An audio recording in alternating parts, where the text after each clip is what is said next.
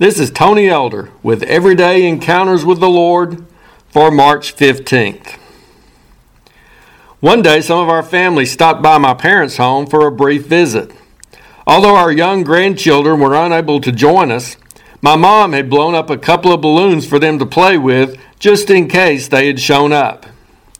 As we adults sat in the living room, it wasn't long before someone had picked up those two balloons and started batting them into the air. Suddenly, the room was filled with shouts and laughter as adults ranging in age from their 20s to their 80s were enthusiastically swatting and kicking these colorful floating spheres back and forth.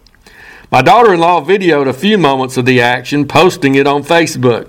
She included a comment about multi-generational entertainment and how it doesn't take much. Now, please don't misunderstand about my family. We can enjoy interaction in numerous ways, including some meaningful conversation and playing more strategic or complex games. However, it's interesting how a broad range of generations can gravitate toward a simple activity generally associated with children, such as knocking around a couple of balloons. Maybe this is something we should keep in mind as we interact with others concerning the message of the gospel. There are times when it's appropriate, necessary, and helpful to enter into deep conversations with people about the complexities of our Christian faith. We need to be ready to answer the tough questions some people will bring up about evil, suffering, the existence of God, and the reliability of the Bible. However, let's not overlook the simple truths which both young and old can understand. Basic elements of our faith toward which everyone tends to gravitate. For example, there's a song we tend to relegate to children. It says simply, "Jesus loves me. This I know, for the Bible tells me so." The idea that Jesus loves me is something that can resonate with people of all ages, and it doesn't take a seminary degree to comprehend. The words of this song also communicate a foundational faith in the Bible as the authoritative Word of God. It doesn't defend the Bible, but simply accepts it as being God's sacred and reliable revelation. Even the youngest among us can understand to some extent the fact that Jesus loved us so much that He was willing to die for us so we could live.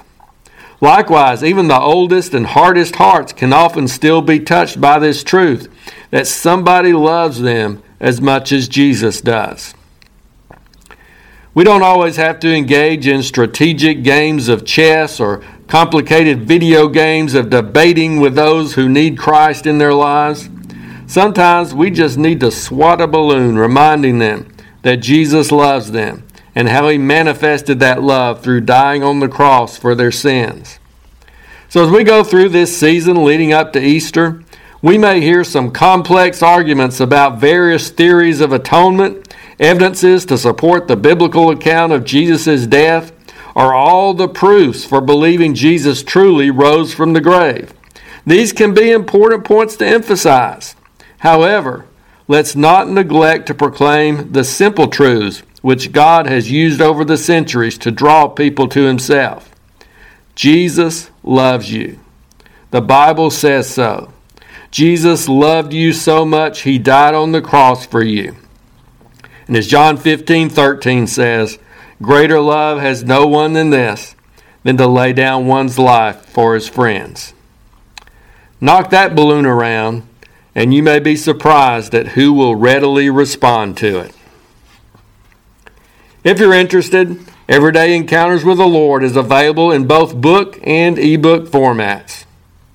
Now I pray that you will encounter the Lord today in your own everyday experiences.